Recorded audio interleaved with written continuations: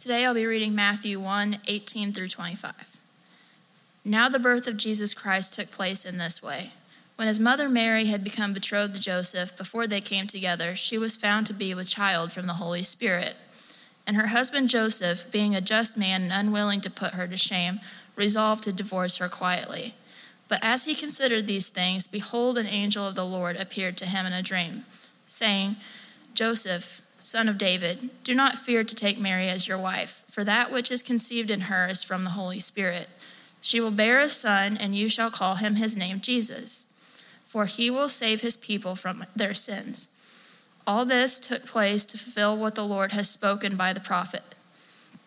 Behold, the virgin shall conceive and bear a son, and they shall call his name Emmanuel, which means God with us. When Joseph woke from sleep, he did as the angel of the Lord commanded him. He took his wife, but knew her not until she had gave birth to their son. And he called his name Jesus. This is the word of the Lord. Thanks be to God. You may be seated. Thank you, Katie. Hey, I need to tell you, we've been this last month talking about how to miss Christmas. And it's because we can be really close to something and still miss it entirely. There was a gentleman who lived in Boston, and he had never seen Niagara Falls. And so he decided he was going to go to Niagara Falls. He didn't really have a way there, so he just started walking. He walked 700 miles to see Niagara Falls. When he got to the city of Niagara Falls, he was within about 7 or 8 miles of the falls, and he began to hear this noise that he could only imagine was the noise from the falls itself. And so he pulled somebody that he found walking on the road, and he said, is that what I'm hearing? Am I hearing Niagara Falls? And the person that he intercepted said, well, I'm not really sure. And he said, well, are you not from here? He said, well, absolutely, yeah, I've lived here my whole life. I've just never been to the falls. How is that possible, right? You can be so close to something but never see it. And that's where we are in our text. We can do this with Christmas. We can be right in the middle of it, so close that there's no excuse for not seeing it, but we can still miss it entirely. And that's where we are in Matthew 1 and 2. I need to spend a little time in Matthew chapter 2, and then we'll go to our text that was read just a second ago. But in Matthew chapter 2, we talked about a couple weeks ago that Magi come from the east, wise men come, they follow a star, and it leads them to Jerusalem, and they roll in, and they say, where is the new king of the Jews? And Herod, the current king of the Jews, gets word, and he's disturbed about that. So he pulls in his religious leaders, and he says, you who are theologically trained in these things, tell me what's going on, because these people are telling me that the Messiah is here. And the wording actually implies that Herod had to nag them a little bit. And so here's, at the end of the day, we find out that these religious leaders, these theologically trained experts, weren't ignorant. They were able to turn in their Bible and find the answer. They knew the truth. They knew the right answers. As religious teachers, they had even taught about these things, that the Messiah would come and that he would bring good news for the poor, that the blind would see again, that prisoners would be set free, that he would save Israel from its oppressors. And they actually taught these kind of things. And then when outsiders come in and say, hey, we think the Messiah is here, where is he? Then these theologically trained experts look in their books, they look in the Old Testament, and they know the right answer. They point to the prophet who says, oh yeah, it's in Bethlehem, you should go there. But they didn't ever bother to go to Bethlehem themselves and see that the Messiah had indeed been born. They're right there, but they absolutely miss it. By the way, you should know that Bethlehem was only about 5 or 6 miles outside of Jerusalem. It's so close that there's no excuse, but they never go to experience it. And so for sure, somehow the thing we need to start out with is that the scribes in the story of how Jesus was born, the scribes are satisfied. They're satisfied.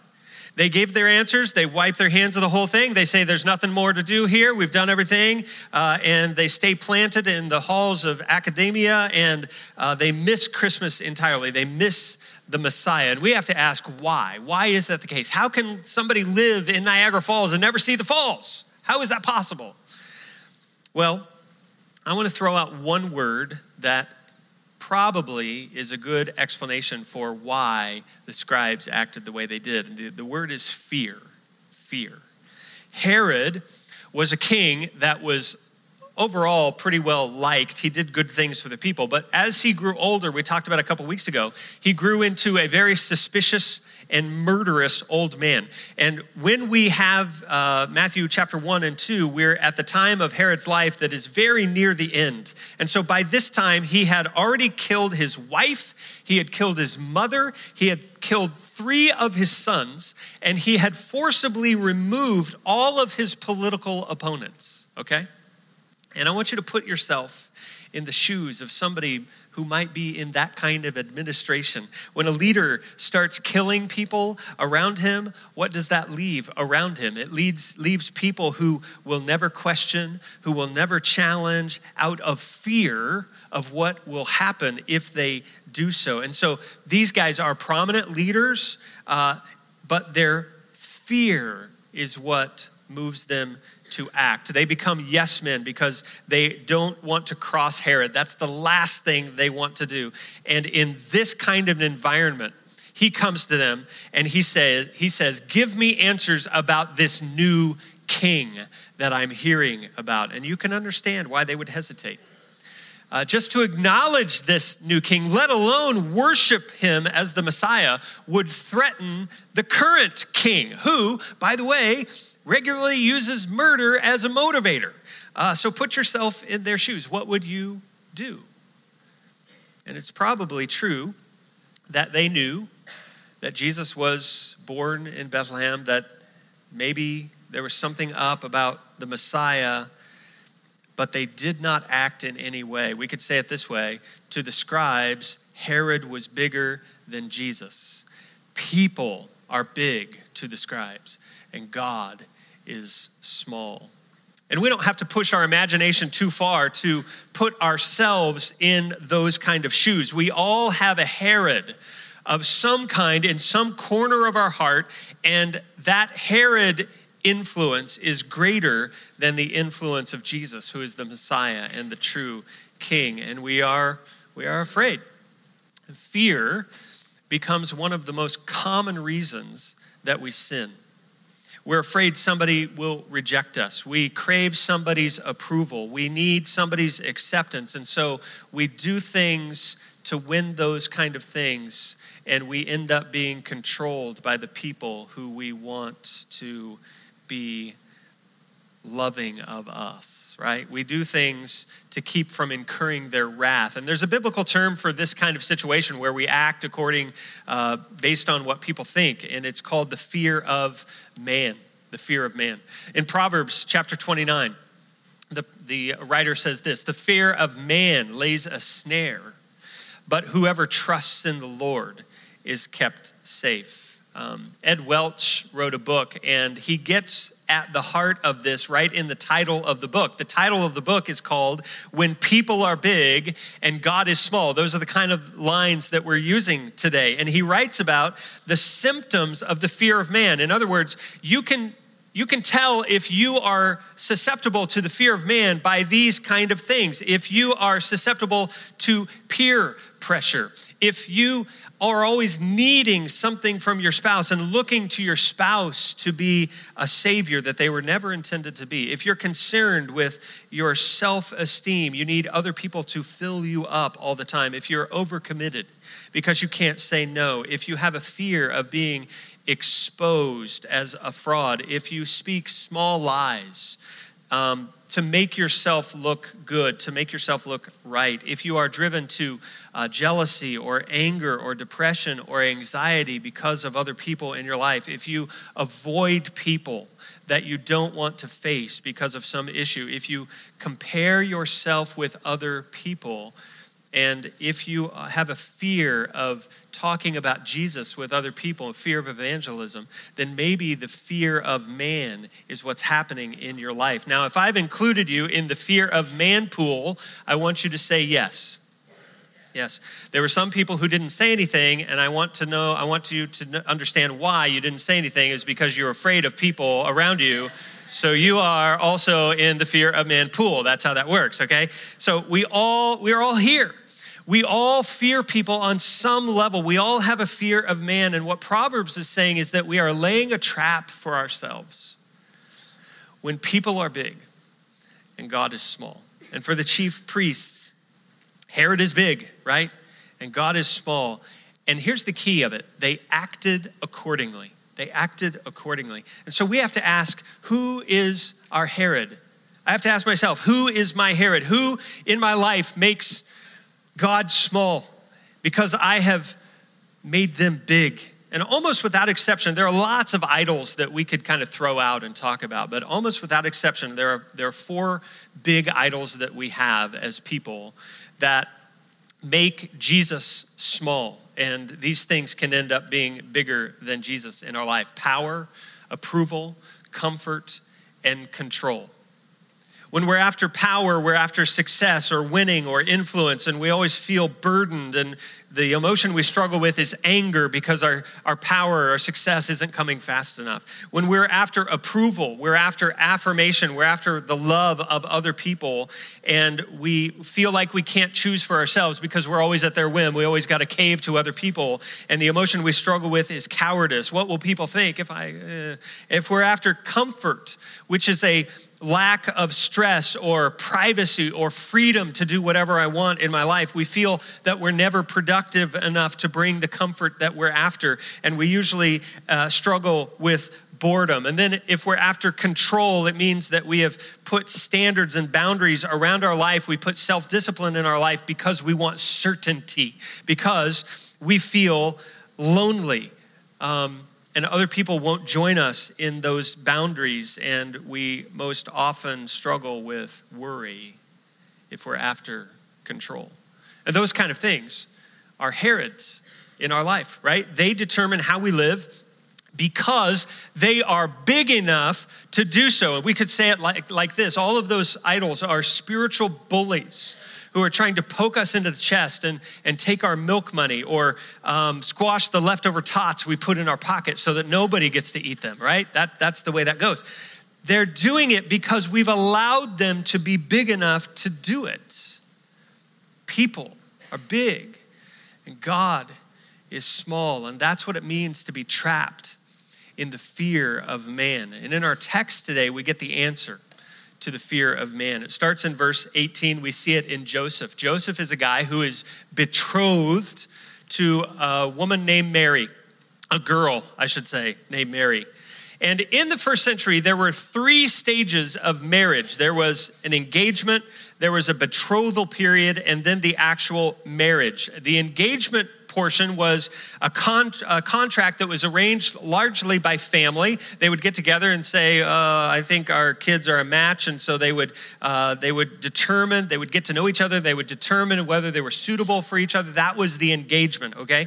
The betrothal is the second step, and it was the actual pledge of marriage. It was a public announcement of the engagement. And that lasted a year. And then the final step in the marriage was an official wedding that took place at the end of the year of betrothal. But the thing we need to understand is Mary and Joseph are betrothed at this point, and that's the middle year that they're spending together.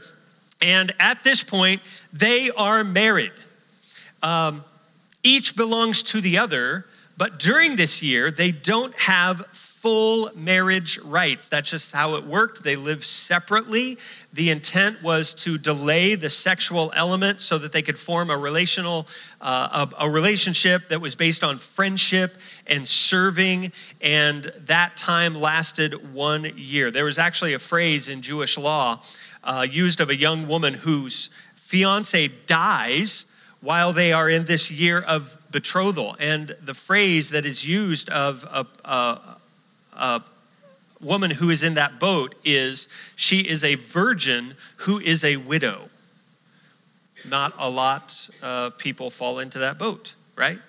But by law, during the betrothal, the 2 people are bound, and the only way out is by official divorce. And that's where Joseph and Mary are. And so Joe, in this betrothal period, finds out that Mary is pregnant. And Matthew tells us, we know as the reader, but it's not clear to Joseph. He doesn't know about the Holy Spirit and God's plans, and he's a good guy. And he just thinks, my wife has been unfaithful to me, and he wants to avoid a whole fiasco, but he is within his rights to expect that his wife would be faithful to him, right?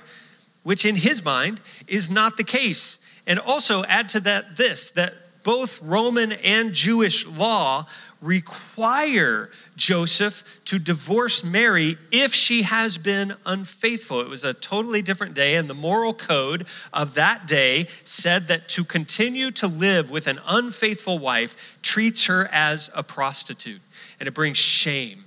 And Joseph wanted to avoid that. So make no mistake, Joseph, by law, is required to do what he's planning on doing if Mary had been unfaithful.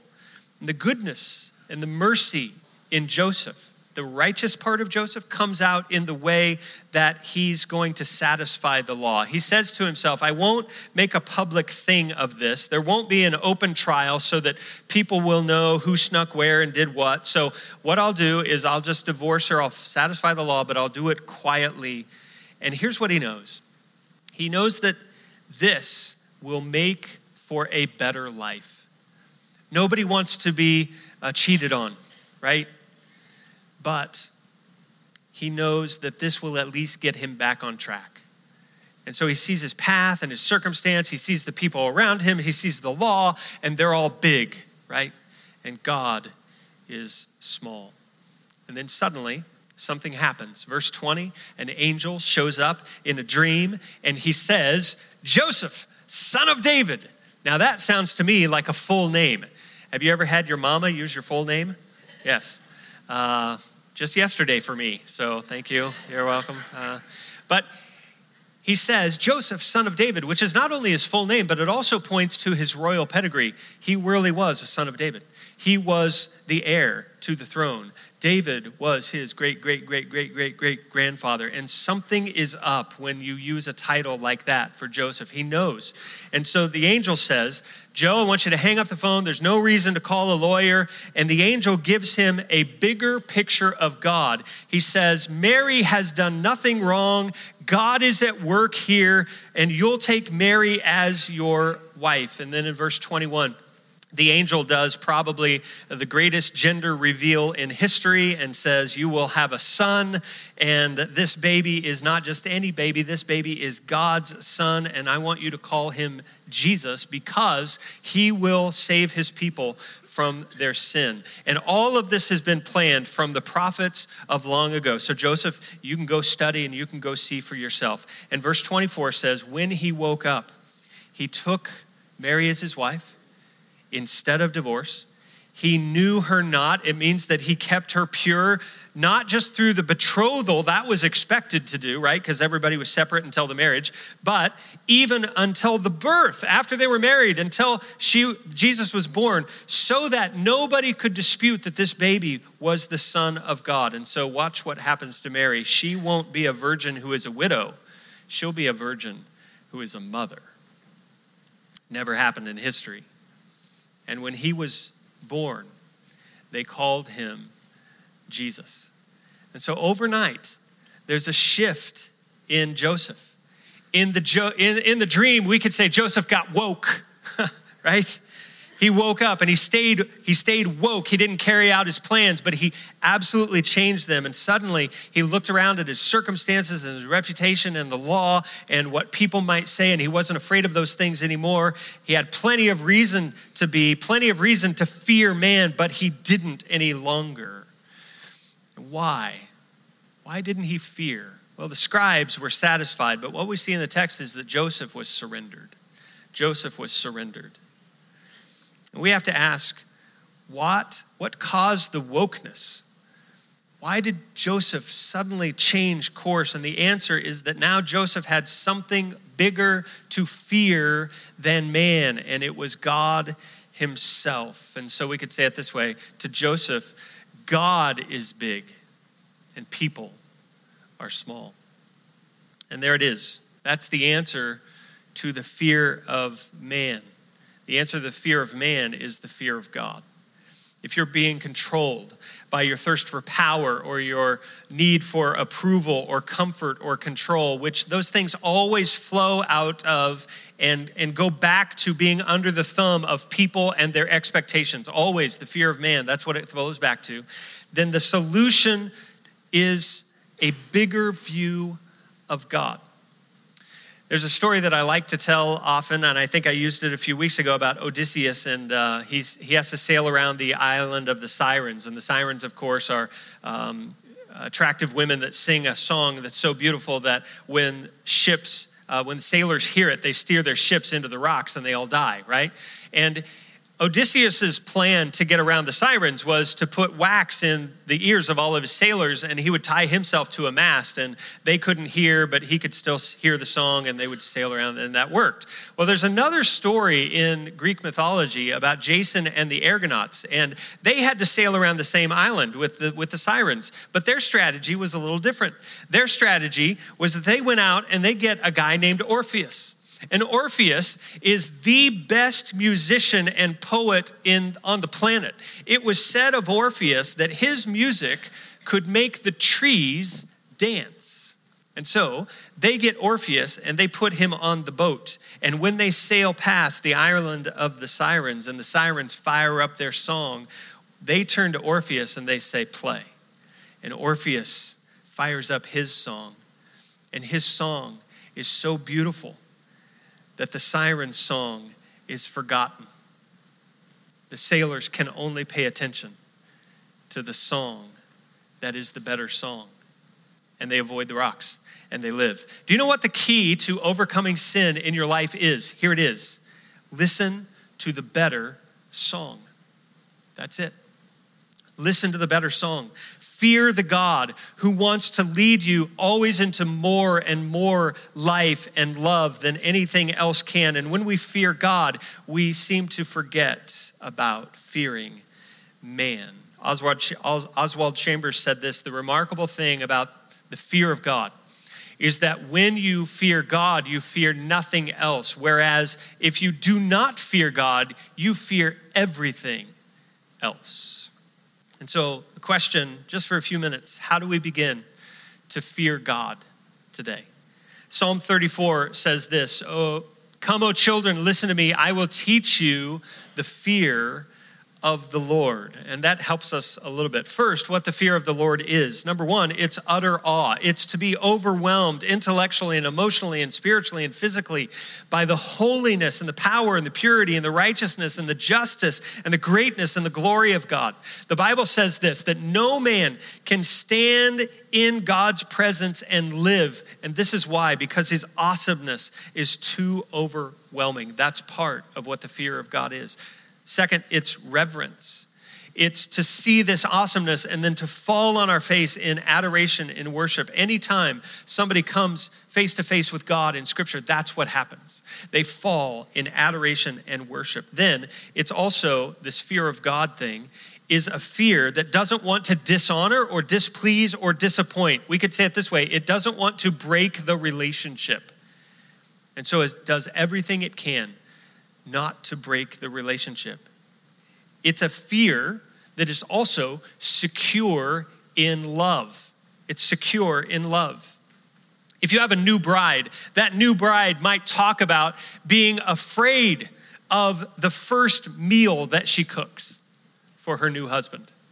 She might say, "Oh, I'm afraid it's not going to go well. I'm afraid that it's not going to be done on time. I'm afraid that he's not going to like it. I'm afraid that I'm not going to put it together right." But she doesn't mean, when she says all those things, she doesn't mean that she's afraid that her husband's going to kick her out of the house. That's not it. Her fear is not fright.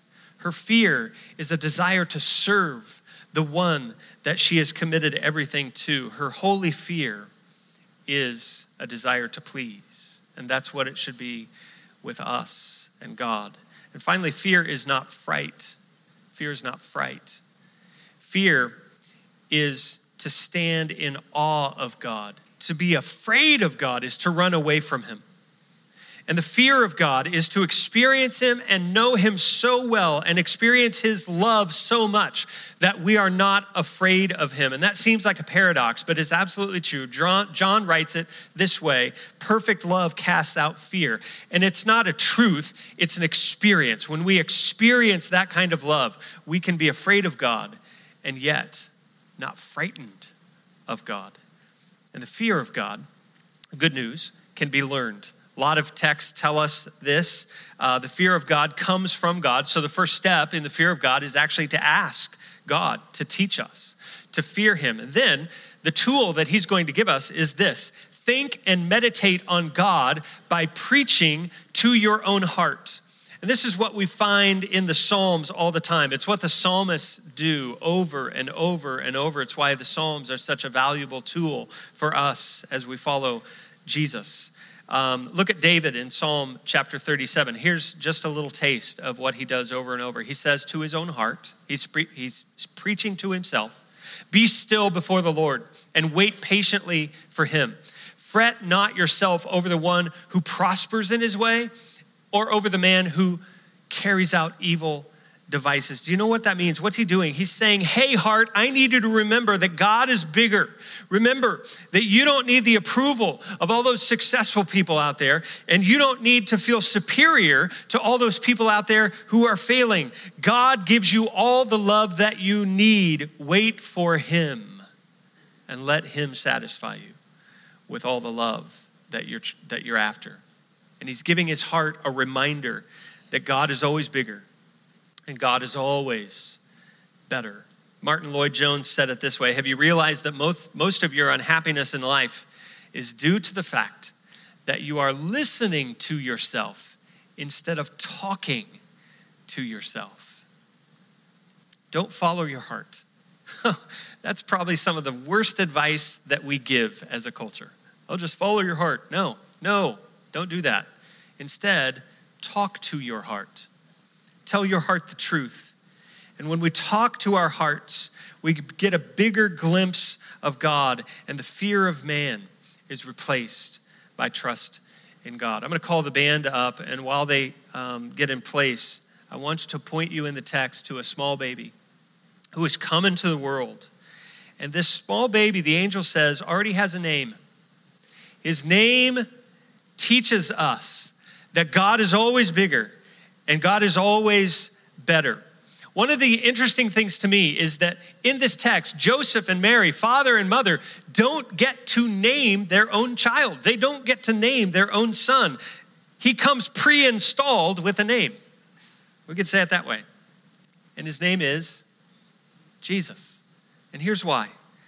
Because the minute that this tiny baby was born in the manger, he's automatically bigger than his dad. The minute this baby came on the scene, he is older than his mother. The minute Jesus shows up on earth, he's wiser than anybody else who has ever lived. Only God can name God, because Jesus is the better song. And the name is Jesus. And your task over the Christmas break here, over the next few days, is to speak to your heart.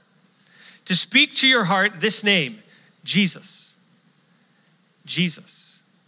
A child who is born. A child who is Christ the Lord. And his name is Jesus. And it means that the Lord saves. Jesus has saved me from my sin. And so preach to your heart that way. The next few days as you're around the tree and everybody's getting gifts, I need you to say to your heart, I need you to remember that nothing else in the world has been sent here to save me. Only Jesus. Heart, I need you to remember that those people that are around me that look so big sometimes because they have expectations and demands and opinions, they can't save me. Heart, I need you to remember that living up to all of those standards that people set can't save me. I need you to remember, heart, that looking around for people who are worse off than me, that I'm better than, can't save me either. Success can't save me. Control can't save me. The affirmation of someone I love can't save me. A stress-free life cannot save me. Only Jesus. Jesus. He's the one who has come to save from sin. He's the bigger and better song in my life. And so, heart, fear him.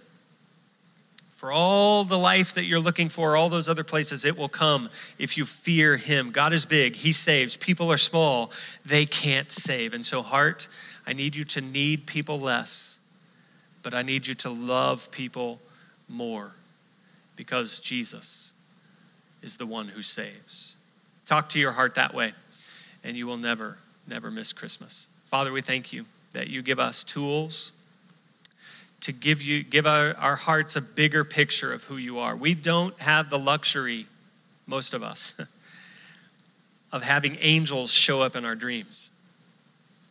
But we do have the very words that are yours, that we can point to and we can steer our hearts to, and we can end up with a bigger picture of who you are and what you've done. Let that be what we focus on.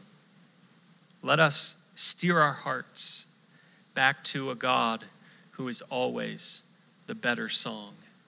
And it's in Jesus' name we pray. Everybody said. Amen. We're going to worship with a couple of songs, and I want you to stand, and I want you to speak to your heart through the lyrics in these songs as we conclude our service today, okay?